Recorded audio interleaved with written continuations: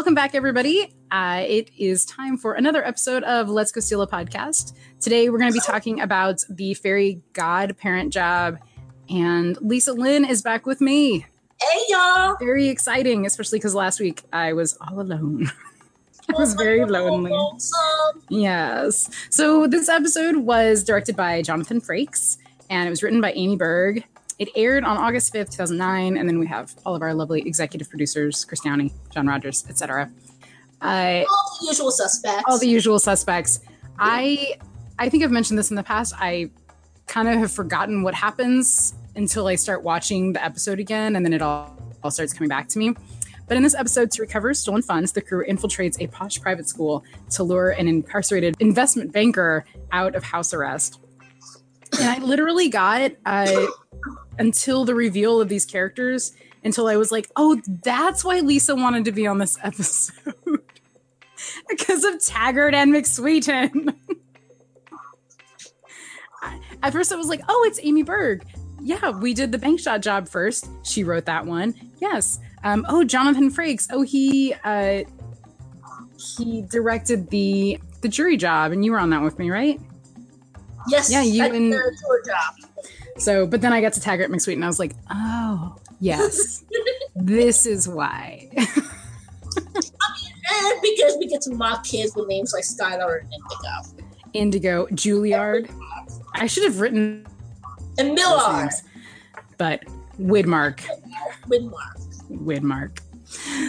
But we're getting ahead of ourselves. We're getting ahead of ourselves. So the episode opens with a terrified father whose daughter is having an asthma attack, pounding on the door of a clinic.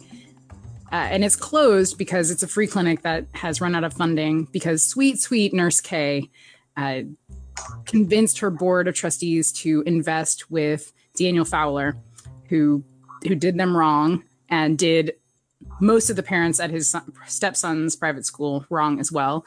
And he is currently under house arrest in his apartment, being investigated by the FBI and surveilled by them 24/7. And they're very cranky about it. Oh yeah. Ugh.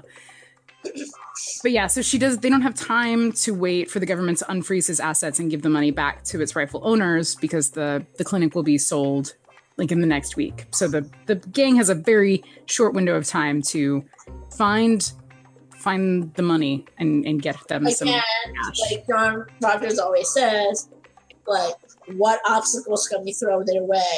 Like, this is the best of the best. How do we challenge them? But the way he puts it is, how do we constrain them in time and space? Yeah. To make them earn the win. So we got a hard deadline here. Yeah. And they've upped the stakes at the very beginning. And all these sick kids that aren't going to get the care. So come on, this is a must do. Yeah. So. I really love Nurse K. I think she is precious.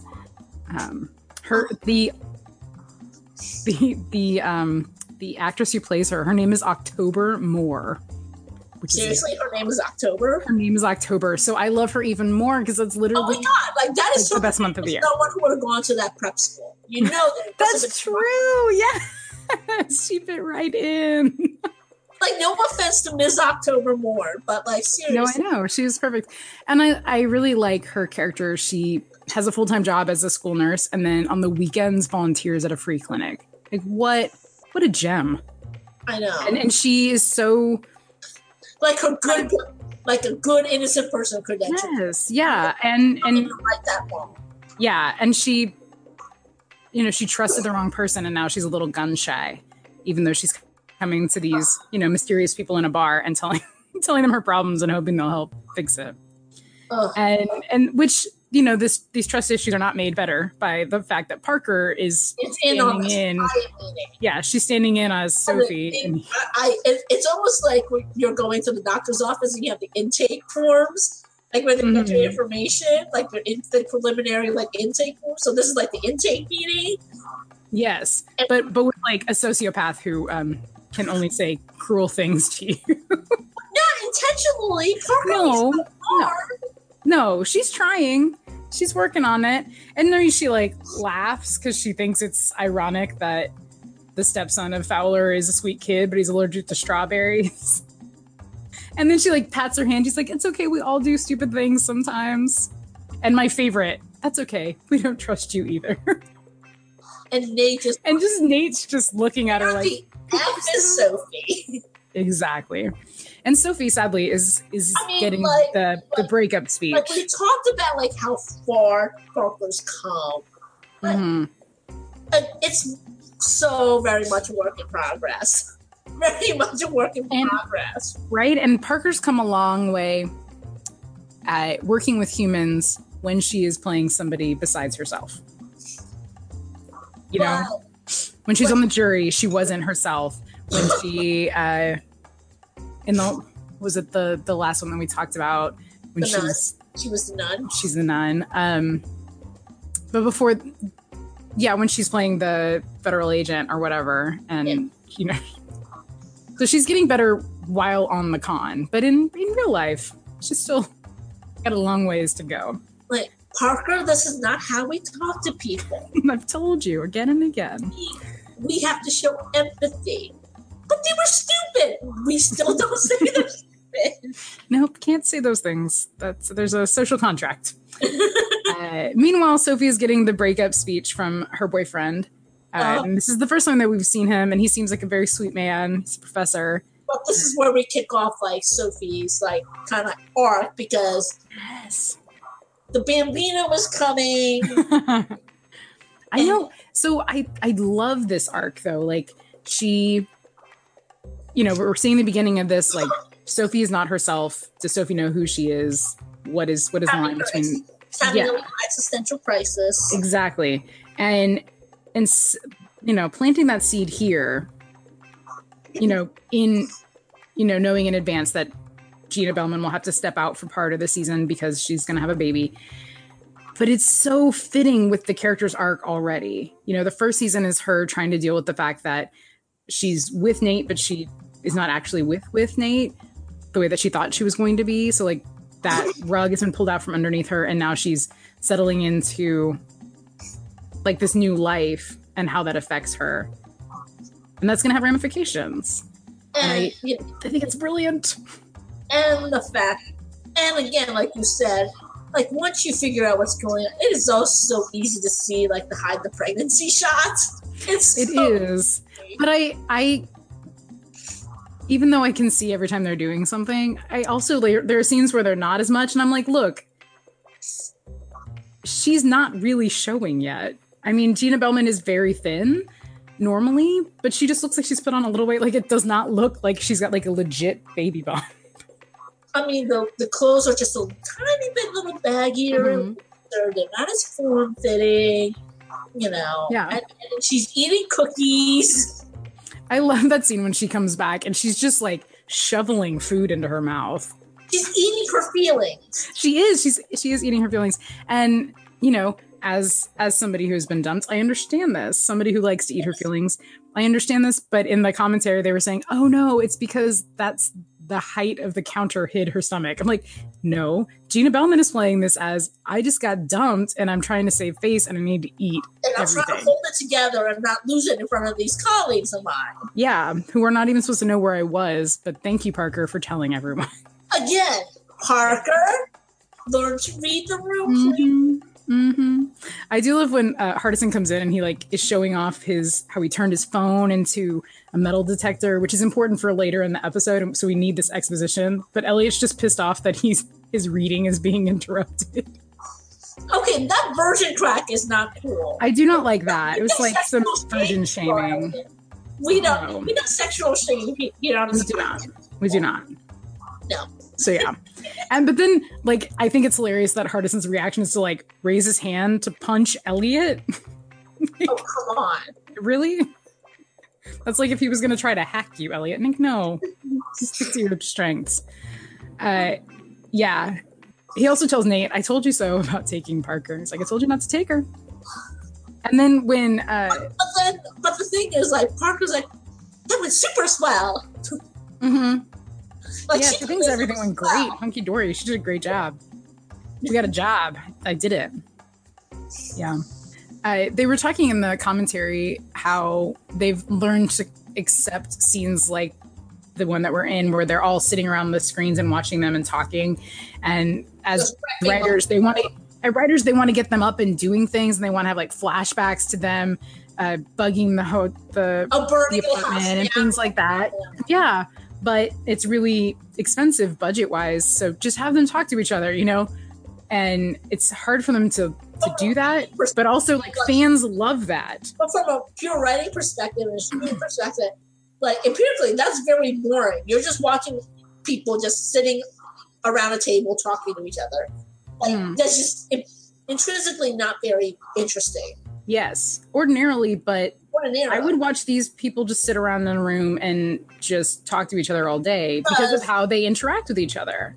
And the competence porn aspect. Yes, and they're just so good. So we learned about Fowler, who is an investment banker, but it was like a huge Madoff thing. So it was completely a con from the get-go.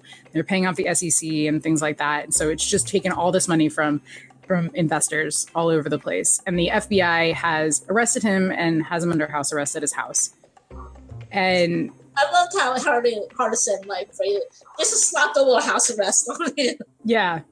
And so going back to like just loving seeing these characters interact with each other in a scene, they have like, especially Hardison, Elliot, and Parker have this give and take in this scene where Hardison is describing how the FBI has done all this research on, you know, looking at his background and everything. And he says, the FBI is very thorough. And he says it with this voice and no, sorry. Elliot says that the FBI is very thorough. And then Hardison says, yes, they are. And Parker immediately says, so what did they miss? Yeah. And they just have this rapport between the three of them. So we know like they got to miss something. Yeah. Especially the way that, you know, Hardison's getting all like excited about telling us something, you know, like, yeah. He just lives for these debriefings. He does. He's a born storyteller. He's putting on a presentation. He's giving a presentation. Look at this hard work I put in, people. Look at exactly. Wow, yes, I'm like, look at this. I found these accounts. And some respect, people, respect. I know. So Hardison has found that $20 million was taken off the books just before Fowler was taken down. And moved to the Maldives. And yes. And they've got to be able to find it somehow. And the evidence for it or whatever is going to be in his apartment. So now they have to figure out how to get him out of his apartment. Which is where the exposition about the house arrest comes into play. Yes. Instructions to the house arrest. Yes. So this is also when Sophie comes in. And I liked when she walks in, Hardison Elliot flips around in his chair to see who it is, as if it's going to be anybody but Sophie. And then he immediately, and it's really subtle, he looks back over his shoulder at Nate, like, ooh, Nate, are you going to say anything? She got here late. Is she in trouble? Almost like how cops, will never want to sit with their backs to the door. Mm-hmm. I think it's almost like Elliot's in charge of security. It's what he does. Yeah. Keep the perimeter. It's weird that he did sit with his back to the door then. Yeah, this is true. But I think Hardison has enough stuff set up. But really, who else could it have been? I know. Yeah. I know, honey. Yeah, oh well. So Hardison is piggybacked onto the FBI's feed, and they can watch everything going, and everyone's really pleased with themselves. But they've, like you were saying, this is when they kind of do the exposition on the ways to get someone out of house arrest, the little loopholes. So they are, they could burn down the apartment. That's one thing, and Parker is very eager to volunteer for that job. There could be a death in the family. But then they see how Fowler treats his stepson. But wouldn't there also be a medical exception, though? I wouldn't. Maybe they did just say there were 3 reasons. I mean, I would assume, yeah. Well, no, so I think that burning the building down, that's probably if there was an emergency. Right? I think burning the building down, having a heart attack. They couldn't give him a heart attack. Go. Okay. Yeah. So, but then they see someone who spent 6 figures on a JD. If you don't specify what you mean, that is, if it's not within the 4 corners of the document, it does not exist. Okay? If you're saying emergency, you better define what that means. If you're saying only if the house burns down, then that means if the house burns down. That does not encompass an emergency. That's all Yes. I'm saying. Okay. No, but honestly, like I have never been in a lot of a situation where like I had to learn the rules of house arrest. Just putting that out there, I have no arrest record. Like I've been fingerprinted multiple times. I've never had an arrest record. I've never been banged. I'm just putting that out there. Good to know. I mean, We run a our clean. listeners don't know that I don't thoroughly vet everybody who comes on the show. Come We run a clean podcast here. on. But that being said, like it would make more sense to me that there would be a medical exception as opposed to a day pass because your son's in a play. Yeah. Well, You know what I mean? yeah. Maybe they didn't know everything about day passes, and maybe a medical thing is not a day pass. Maybe it's different Yeah, that's just true. because they only need him out for a little bit. They don't need him. They don't need him dead because they want him to. They want him to stand trial. So Yeah. yeah. So they've got to get him out, and one of the ways is,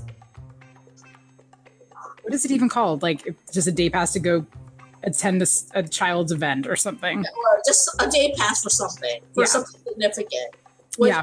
I think they said like it would have to be approved, so it can't just be any old thing. Yeah. So I think that's why Nate's like, we got to give we got to give him something worthy of a day pass to get him out of the house. Mhm. Right. And poor Widmark deserves something good because his stepdad is an asshole. Nobody is friends with him at school. He's not good at anything. He's this puny little baby. He's played by Alex Mansell, who went on to be a warbler on Glee. Interesting. So this poor kid cannot get out of private school. But can we just go like backtrack and discuss the name Widmark for a moment? Mhm. Like this is what I feel like we should have had Adele on this podcast because she went to boarding school. As you could tell us, she probably knows of real life. No. Adele went to boarding school? Yes. How posh. Like she probably knows of real life Widmark. But like, I am not, like, you know, like I am not posh enough to hang in those circles. Oh no. Like I don't know any Boston Brahmins who can literally trace their ancestry back to the Mayflower. I don't know any of those folks. Mm-mm. I mean, so I'm assuming if your name is like Widmark, it's got to be a family name or something. I guess so. There's an actor named Richard Widmark. Yeah. I mean, I was watching the Finding Your Roots thing with Kira Sedgwick, Mm-hmm. and like apparently, like Sedgwick is one of those names, Mm-hmm. and then so we're like, Because there's like a Sedgwick Hall. so, yeah, but I'm like, if your father's name is Henry Dwight Sedgwick the Fourth, like literally, I believe that's what her father's name is. Wow. That might be a little tip off that you like that your family's blood might be just a tad blue, just a tad, Mhm. with the name Just a little bit. Henry Dwight Sedgwick the Fourth. The name Widmark is of Swedish origin. It's an ornamental name composed of the elements wid, an element of uncertain meaning, and mark, which means land. So I have no idea land. So there you go. But could you imagine some like posh private school or like boarding school with like Widmark Hall? Oh Or yeah. Widmark Commons or something like that? Mhm. The Widmark Library. Exactly. So yeah. So unfortunately, Widmark is not yet capable of carrying on this ridiculous name. But he's a very adorable, sweet little boy. He's so cute with his little Good, curly hair. especially when we see his mean old asshole like stepfather, like, you know, beat up on him, we immediately sympathize. Mm-hmm. Look, like we Also, run, that Fowler dude is creepy looking. He has like really big glassy eyes. I don't. but, I mean, like, you know, Like- we run a clean podcast here, people, but we will curse on occasion. Deal with Oh, yeah. it. It is. Yes. Yeah. He's creepy asshole. And I love kind of the first interaction you see with them is him yelling at Widmark for losing his phone. And he says, "Don't you have any respect for your things? Don't you have any respect for me?" And I'd be like, "No, I don't have any respect for And you." it's even more of an asshole move when we find out what really did happen to that cell phone, which we shall get to. Yes. But I mean, the audacity of a guy saying, "Don't you have any respect for me?" Like, no, you have swindled money out of so many people. You're a bad person, and I have absolutely no respect for you. Life at school. Yes. Jerk. It's bad. Yeah. Oh my gosh. Okay, so let's get back to the episode. Hardison gets to play a character, which he loves. Yeah, because they decided we're gonna steal the school and give Finmar a win. Yes. Like, so that's literally how let's go steal the school. Let's go steal the school. So they have to entice the headmaster away, and they entice him all the way to Botswana because he wrote his master's thesis. I know you love your boy, but I gotta say, no, he oversold it again. He overplayed it again. It's perfect. It's so good. See, you know he overplayed that ish. You know, but he's supposed to. Like, that's subtlety was not needed for this scene. Which some drips like honey on which bees feast. Like, seriously? Oh, see fucking glorious pages. Come on. Yes. It's too good. It's too good. Wait, it worked, didn't it? I don't know if it was the flattery or his assistant coming in with that stack of files that he doesn't want to deal with. Because, like, you know, he decided yes when he looked at that stack of files coming in. Like, I would rather go to Botswana than deal with that. I mean, same. Same. Botswana's supposed to be beautiful. So I've never been to Africa. I haven't either. But I have read the very first story in the Best Ladies Detective Agency or whatever. #1 Ladies Detective Agency. And that's in Botswana. And it sounds great. To be honest, I've never been south of the equator. So maybe, I think that should be on my bucket list. Just get south of the equator at some point. I've been to Australia, so check. God, the flight must have been brutal. It was really long. Right? It was all right. It was all right. Okay, so Hardison did his job, and he lured the principal, headmaster. Did. So now Nate, with the worst hair that I've ever seen. And where did he come up with that accent? Why did he have to be some weird German creepy dude? I know, because you expect like some weird person who has studied child behavior to be some weird German dude. Honestly. So, and the parents are awful and like very, as someone who works with students and sees parents on a regular basis, these parents are very in keeping with the parents that I've met. Whether or not they're private or public school parents, there's a certain demographic of parents who are very helicoptery and very involved with like every step of their child's life and school experience. Okay, and it's exhausting. Maybe it was just the generation where I grew up, or maybe because my parents were too busy actually working to keep tabs on me like that. But my parents were never helicoptery like that. No, mine were. My parents would let me go off and like ride my bike. Like they were not afraid I would not be. They were not afraid that I was going to be abducted. Because the reality is, the chances of that actually happening are very, very low. And but because of that, it's actually spouses, divorcing spouses, separating spouses with a custody dispute. It's usually the other parent who's kidnapping the kid. Yeah. No, my parents were the same, and we lived kind of out in the country. So, and my parents both worked a lot. So I was in after school daycare, and then when I was old enough, I like babysat my sisters. But we'd just like go ride my neighbors and I, who are a year older than me, we just go ride our bikes around like on the county roads and stuff. Until we did have a girl who was abducted and murdered, like less than 5 miles from where we lived. So and there was like a manhunt to find her for a while. So after that, we weren't really allowed to ride our bikes by ourselves.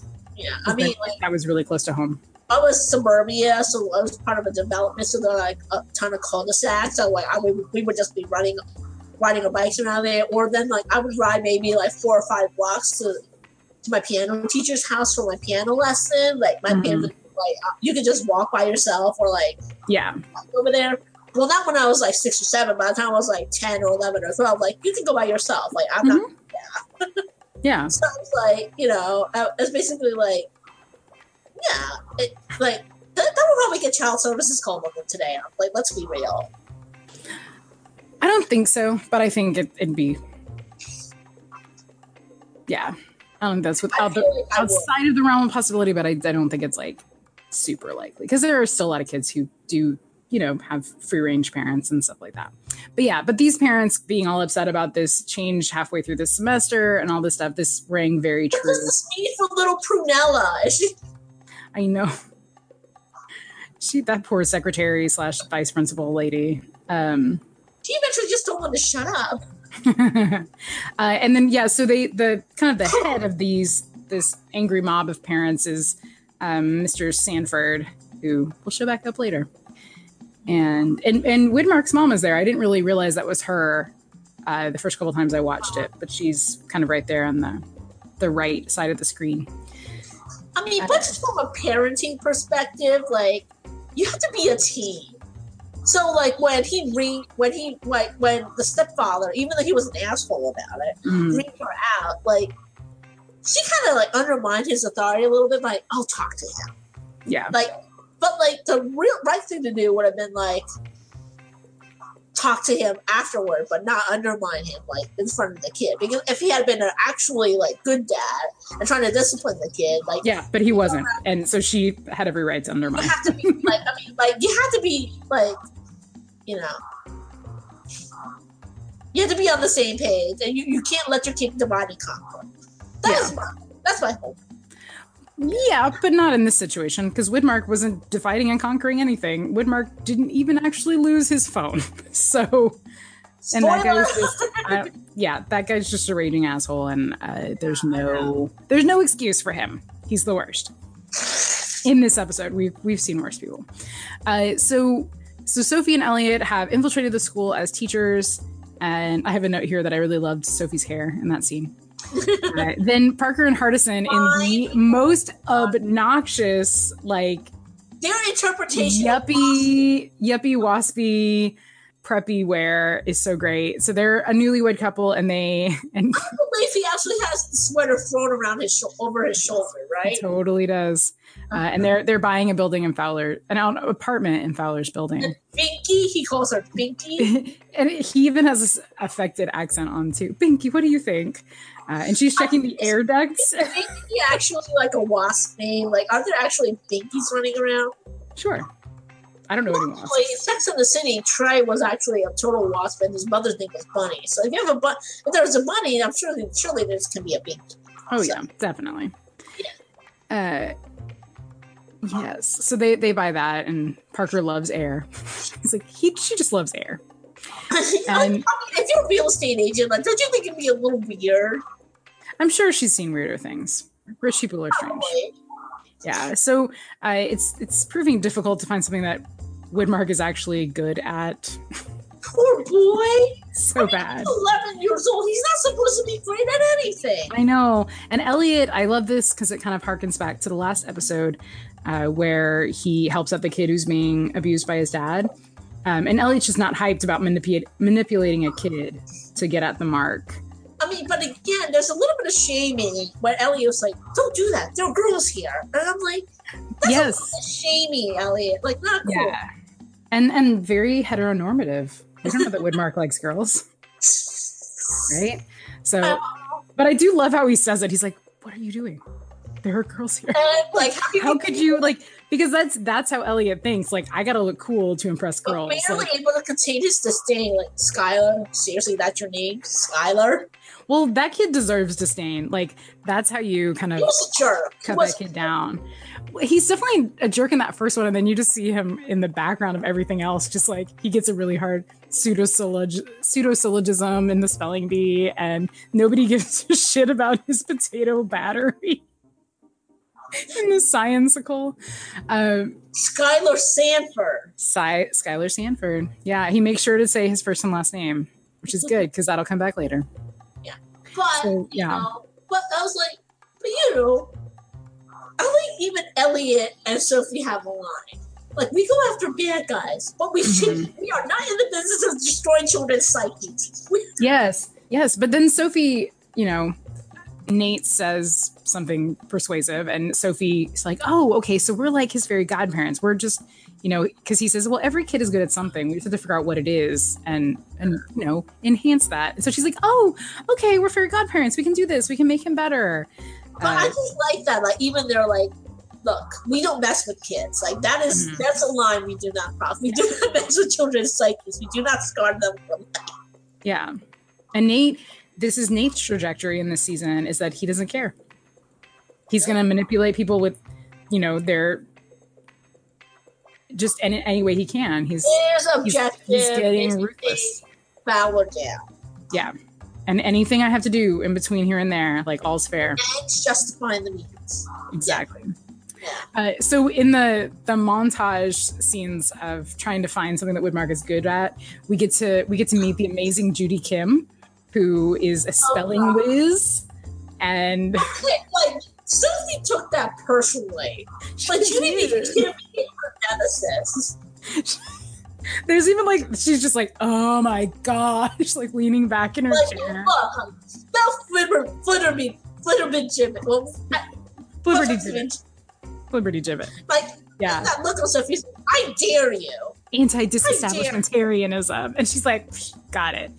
And they were saying, in the commentary, and it's obvious that Sophie feels this way, but they're like, this is the girl you hate. And I'm like, are you kidding? I love Judy Kims. Like, give me all the Judy Kims. She's the Paris Geller. I love her. It's just the stereotype of my people. Yeah.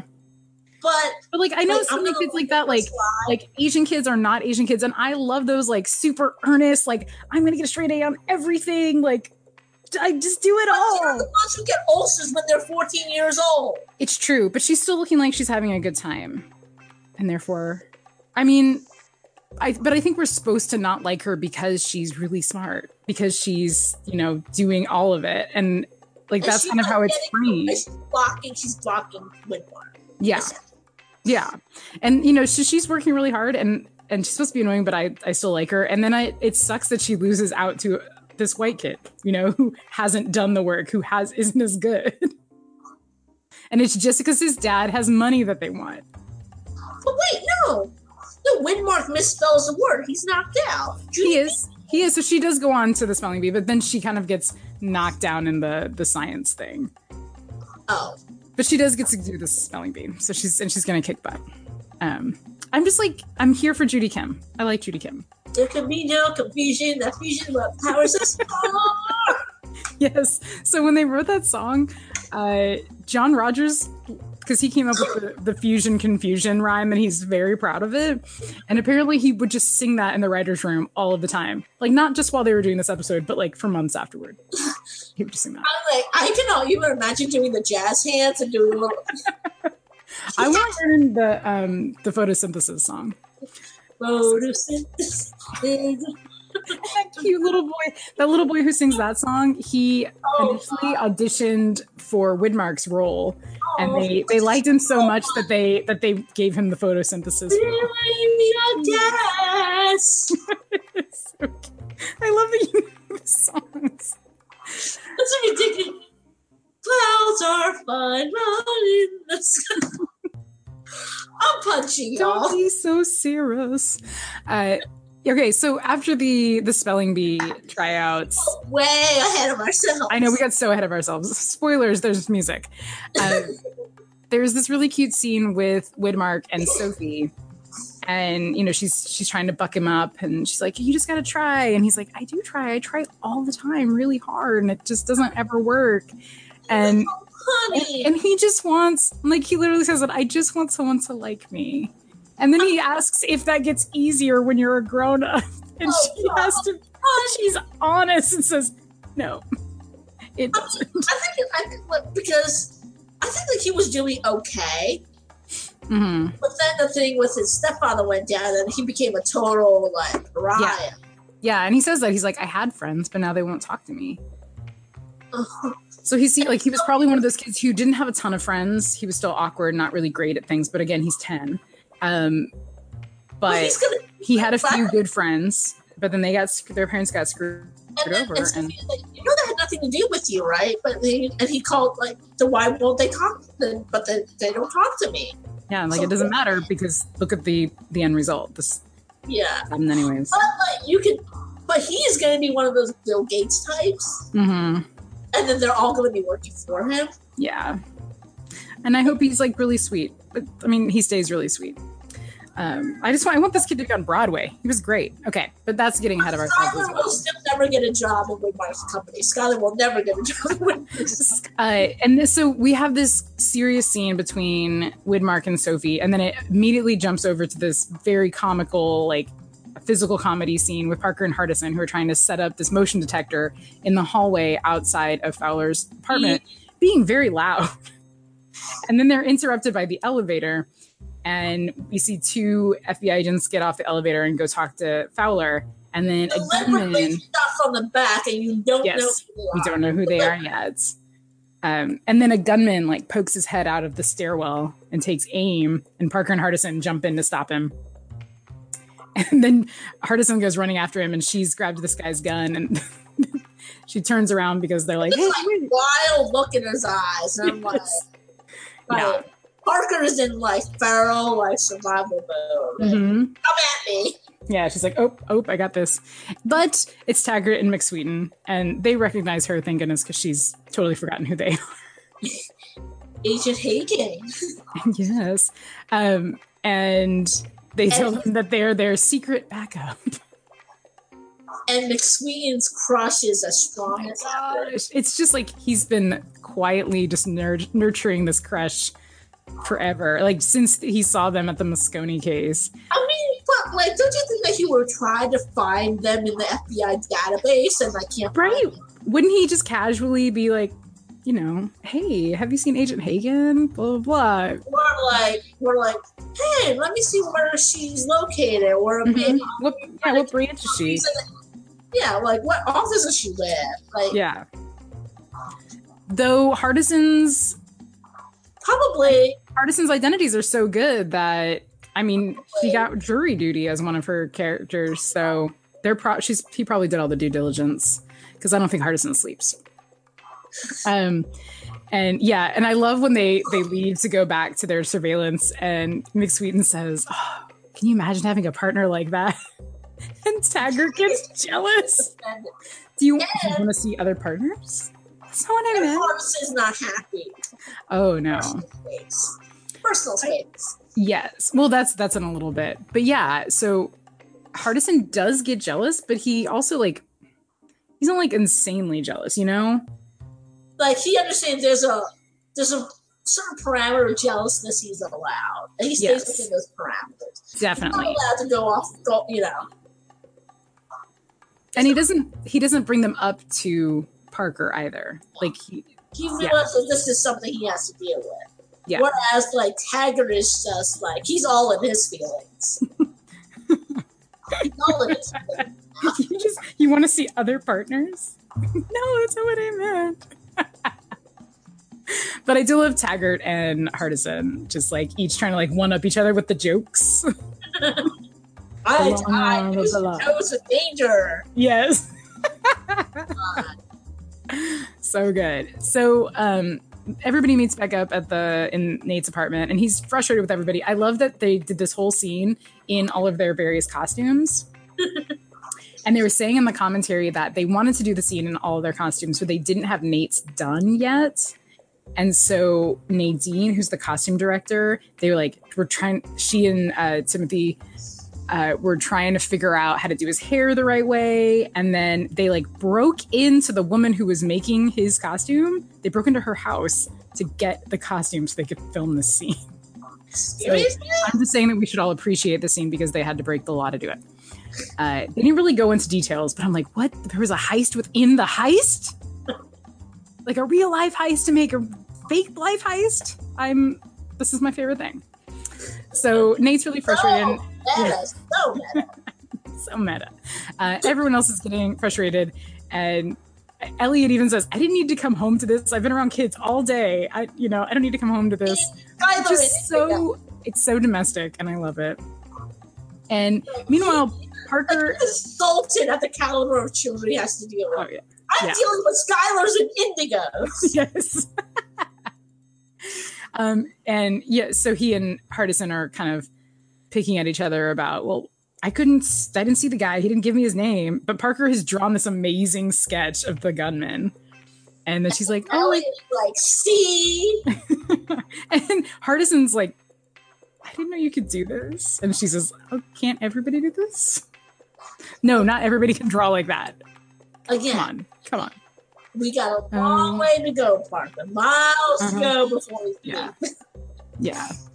I want to know what other things she thinks are just completely normal that she can do that other people do not. Picking locks. Yeah. Jumping out of buildings. The dimensions of a Monet.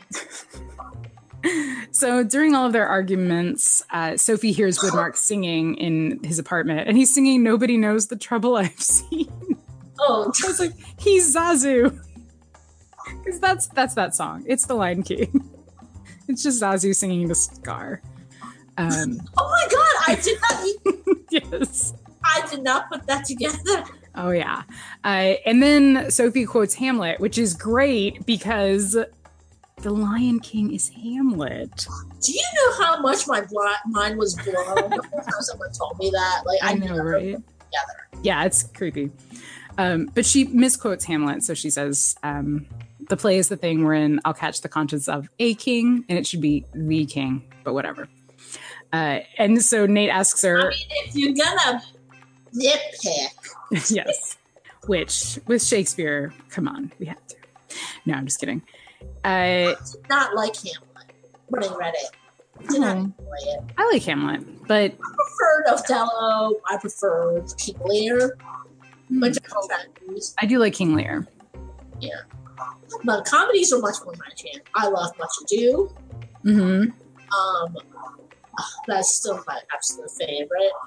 12th Night. 12th Night is great. Midsummer Night's Dream is my fave.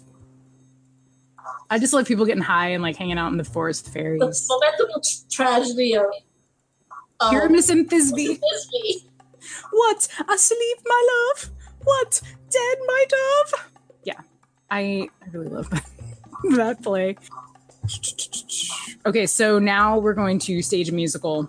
Sophie says it's going to take what's talent is. Something that he's good at.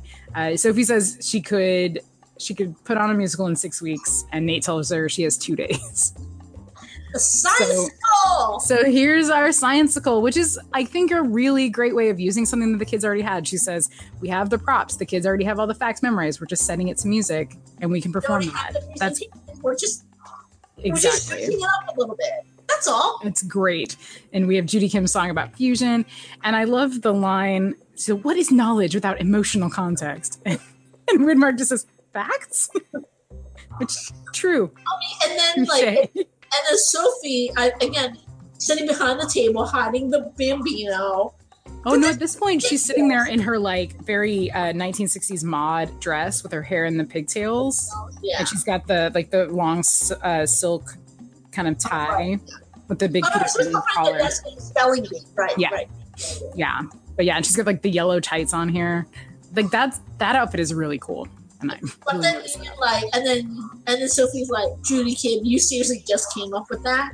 And she's like, yeah, with her braces, her like big old smile. I love her. And yeah, and Skylar with his potato. Look, I can turn on a light bulb. Like, no one gives a shit, Skylar. Like, Judy Kim is either gonna be like, she's either gonna snap and be like this evil mad scientist. Or she's going to snap in the other direction and be this like hippie artist in the garret. I have hope for Judy Kim. I have hope for Judy Kim. So that's my bumper sticker for this episode. Yeah, Sophie like basically gets Woodmark to sing a little bit and it's like, you are going to be the. It's understated, but it's perfect. Like you're going to be like the grand finale. You're going to be the closer. You're going to be like the headliner or whatever it is. Yes, the finale, yeah. And everyone's like, oh, that guy? Him? Seriously? Okay. And Hardison and Parker have gotten into Fowler's apartment, and Parker uses the metal detector to figure out where the money's hidden, or where his stash is hidden, because he can't really hide $20 million. And then we've got the angry mob of parents again who have found out that Woodmark is going to have the lead, like the finale in the Science-icle, and they're pissed at this 10-year-old child who had no control over what his asshole stepdad did. And But they, stand up to him and, Nate pushes them out the door. And then they have this like really great, this scene with Nate and Sophie. And it's just one of those scenes where you see how they're kind of equal. Take that thing off your head. And she's like, I can't talk to you with that dead cat on your head. I'm sorry. And then that like little like extra where like when Nate's like, look, even Ellie found a way to make this work for him. Mm-hmm. And then that amazing little where he's doing martial arts with the girls. Yes. Hey, honor, strength. So good. And when I was watching with the commentary, they were so excited for that scene because they're like, and watch Elliot's face here. And it cuts away before they do a close up on his face. And they were so upset. Like Jonathan Frakes was like, what? Where? Because I guess he had a great reaction shot of his face. And I don't know what it would have been. But yeah, they cut it for time, I guess. Everyone like, all right, come at me. But I just think like that was just Christian Kane, like really enjoying kids. Yeah. You can tell. And then like John has said multiple times on the blog, like, kids love Christian. Mm-hmm. And he loves them right back. It's magic. It's so cute. Yeah. And then, it kind of does go back to Nate and Sophie's conversation where I kind of wrote that this is like we're seeing Nate kind of step down this ladder further where he's willing to throw people under the bus to get where he wants to go. And he's like showing, like he can tell like Sophie's off her game, but basically he's like, get it over yourself, get it together. We got a job to do. We got to get in and out. Let's do it. Yeah. But also then, Sophie says she just wants people to see Widmark as he really is. And he like looks at her and he can tell that she's actually also talking about herself. She's starting to have this really crisis of identity. And Widmark is really cracking that wide open. Yeah. And then we jump back over to Hardison and Parker with the FBI agents. And he has to rein in his jealousy because Taggart's like, oh, I think your partner's sweet on McSweeten. And he's like, what? No. And then he just has to let that go. Unacceptable. Go back to the job. He's like, no. What? And then McSweeten, oh, coffee kiss. Yeah. What a weird thing to say to a colleague. What a borderline inappropriate thing to say. Kind of and she's just like, what? I don't understand people. I don't know. She just focused on the job at hand, looking at the blueprints, like what's going on, and what. Like, yeah. I think she is kind of like tickled by him. She doesn't really understand why, but she's like, this guy makes me smile a little bit. He amuses me. He makes me. Like, oh, interesting. This organism. I don't know what's going on here. So everybody's getting ready to go to the school for the Science-ical, and Parker, they've kind of orchestrated a way for her to stay behind with the surveillance equipment. So and she can do the repelling. Yes. So, so McSweeten's like, he kind of like does this like non-verbal conversation with Taggart, and Taggart's like, oh, I'll tell you what, we only need 2 people. Like, why don't we switch it up? And he's like, oh, I'll stay here with Agent Hagen. And then so Hardison has to say, okay, no, y'all go. I'll stay here. So Hardison is going to have to break into this apartment. And Parker's like, and we know how much he loves hanging off the side of buildings. I know. And Parker's like, what are you talking about? I was like, look, Agent McSweetheart's going to go where you go. So this is the only way to do this. Go. Yeah. Talk me through it. Mm-hmm. So we go separate. Hardison and the other agents go to the school with Fowler and his wife, and they've checked. He's bringing a camera bag because the wife's like, "Is the camera battery charged? Because I don't want to miss a minute." And then later they don't record any of it. If you notice, like the wife is not recording any of it. She's being in the moment, which is good, but they didn't actually really need that camera bag. I mean, as we were in a minute. He was thinking the husband would be recording this thing. Who knows? And he wasn't, and he should have been. I hate him. I hate Fowler. So you're taking this very personally. I don't know why. I don't know. Like, I don't know. It's the bad parenting. It's the bad parenting. It's the bad parenting. Okay. Yes. So understandable trigger. Yeah. Innocent little children. I know. I feel strongly about little kids. So Hardison, I have a note here that says Hardison looks really good in the climbing rig. So Hardison looks good in everything. He's in a suit, he's in a Henley, he's in climbing gear, whatever. I don't care. He looks good. Aldous just has the build that's made for it, I think. Yeah. He's so good. So Widmark has disappeared from backstage, and Sophie finds him in the bathroom crying. Yeah, he's freaking out. He's having some stage fright, and they have a heart to heart. And meanwhile, Parker's trying to talk Hardison through his break-in while also talking to McSweeten. So it cuts back and forth from this like really heartfelt, like serious, like heart to heart thing to this farcical. Talking in like the worst code ever. Yes, yeah, and trying to carry on these two different conversations at the same time and drink a smoothie, and it's Parker's trying to talk to a person, so it's that added level of difficulty for her. Don't be blue. Don't be blue. You have 30 seconds before override your feelings. Stay cool. Yeah, so it's so great. But Hardison successfully breaks in. He turns off the alarms before they can go off, and he goes to where they know he's hiding something in the wall, and there's nothing in there. So it looks like that he's somehow gotten it out of the house. They do find Widmark's phone, which is how Fowler was able to communicate with somebody on the outside. And then we see Elliot spot the gunman from earlier up in the balcony. Why Fowler is extra assholey, because he knew exactly why Widmark's phone disappeared. He's still waiting the kid out for it. Yeah. Yeah, so he's really I know. So this is like that feeds into why I think is the worst. But yeah, so Elliot sees the gunman, who is basically Donald Trump Jr. Did he not look like Don Jr.? Why do you want to ruin my appetite? I saw him eat dinner after. He was the bad guy, and he got the crap beaten out of him, and he was shoved into a cabinet. So that's how I want things to work out. Ugh. I was hoping it was some wish fulfillment ahead of time. Ugh. Yeah.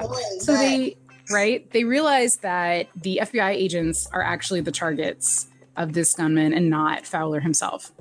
And that there must be something valuable in the camera bag that he's brought with him. And so Nate wants Sophie to drop Widmark and just focus on the job. And she refuses to do that because she cares about this kid now and she wants him to help out. Elliot's fighting the gunman in the backstage area. And she's just like, please be quiet. You keep do not ruin this. Do not ruin the science-icle. This is very important. As Elliot fights the gunman, they realize that Fowler has been texting Sanford and that all along they've been working together because he's the one who set up the hitman. And then Widmark shows up in his bread mold t-shirt. The most adorable thing ever. Oh my god. The most poorly made bread mold t-shirt. I love it. And he pulls it out. He performs amazingly and he has so much confidence and he's great. And Widmark's mom turns to Fowler and says, he's not bad. Which is like such a low standard. She wasn't even like, he was amazing. She was just like, he's not bad. We didn't have expectations for your kid. Right. And then everyone gives him a standing ovation except for Fowler. So this guy was not even shamed by the fact that everybody else stood up. Like, that's how much of an asshole he is. Sure. Yeah. So as everybody is standing up, Nate walks by and like just casually swipes the camera bag that has been replaced by Sanford he just gets it with his cane, just takes it off. And he finds inside it a new identity and a plane ticket to Bogota. And because, living a new life in sunny Bogota. And Elliot grabs Sanford backstage and they grab the tapes. And luckily the tapes that were in the bag fit into this player that Sophie finds for the sound system because that's how it goes. And then they play. When like Sophie's trying to shush him, be quiet while you're beating that guy up. And then, like, really? It's like, this is my job. Don't tell me how to do my job. But yeah, so they play this tape that has all this incriminating evidence on it, and it's played for everybody in the in this theater, and then everybody gets arrested. Taggart jumps on Fowler, and McSweeten gets Sanford and says, after, 8 trips in a little bag. Yes. So obvious. Yeah. Yeah, Nate's like, oh, I found this bag, and it had this guy's wrong name. I thought his name was Fowler. With his awful German accent. I don't know where this came from. I don't know what that accent was. I apologize.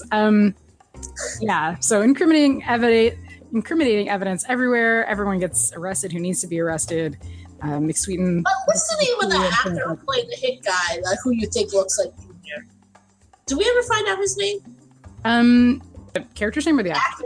The actor's The name. actor, he's actually one of their stuntmen. Oh. Yeah, he's actually just one of their stuntmen, but he looks like he looks like what Donald Trump Jr. wished he looked like. Oh God, that makes me sad. Right. But photosynthesis kid. His name was Will Grimm, just so you know. He's not. This kid was Will Grimm. Will Grimm, Grimme. Either Kevin L. Jackson or Brian Height. Interesting. Okay. It's the stunt coordinator and the stunt player. So, because I don't think the gunman is. Hannah Wilson was the clown kid. Hannah Wilson was the cloud kid. Yes.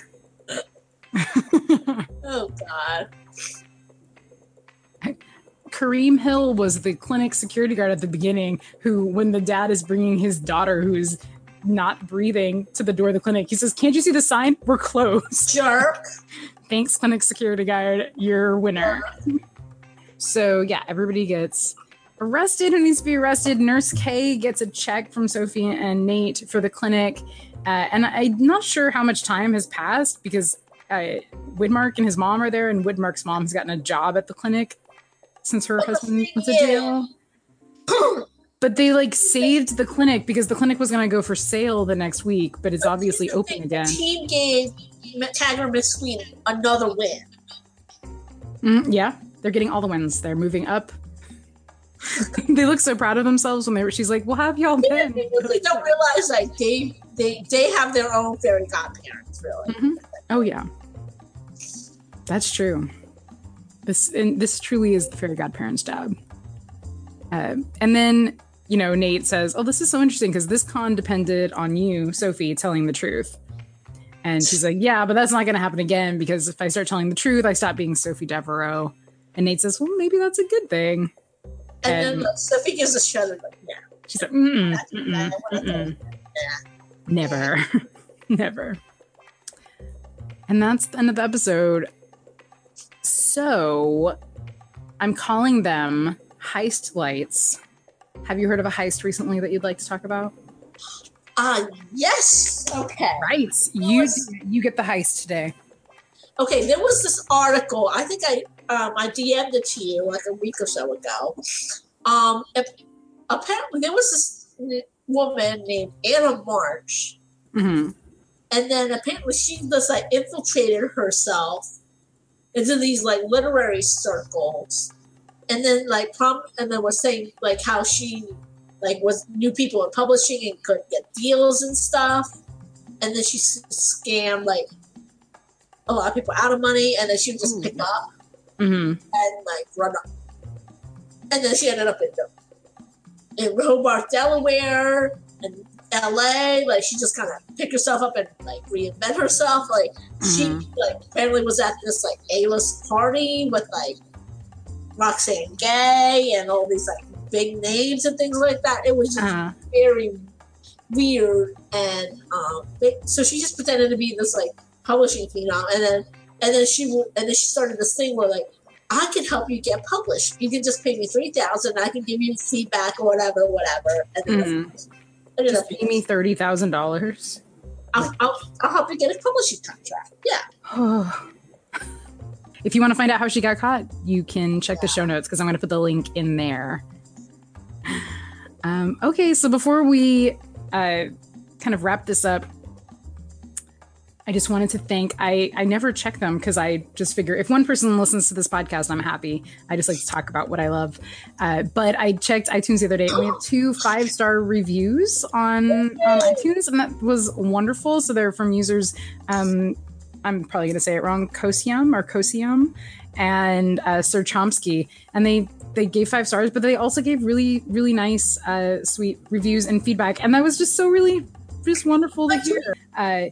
But yeah, so if you reviewed this, thank you very much. You don't have to. We're not really making money doing any of this, and we're just having fun. So, but if you want to, go for it, and then maybe other people could find it. As evidenced by this conversation, we are not doing this.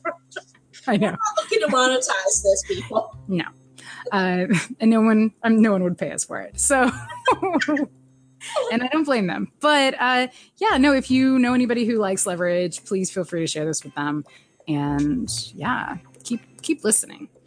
So, Lisa, remind everyone where they can find you. I am because you really do need to get back to, your revisions. Oh, God. Because you have an agent and a deadline. I have hives. You give me hives. I'm my La Foresta one on Twitter. As Steve stated, I am on deadline, so I'm not going to be there as much as often as you usually am. And, And if she is, tell her to go back and keep writing. And as always, you can find me at Librarian Steve, just about everywhere. But yeah, so thank you for listening. Next episode we'll be talking about is 3 Days of the Hunter Job, right? Thank you. Yes, it is the 3 Days of the Hunter Job. I'm not sure who's going to be on for that one, but we will figure it out. And you won't see us again, but you'll hear us again when we talk about that episode.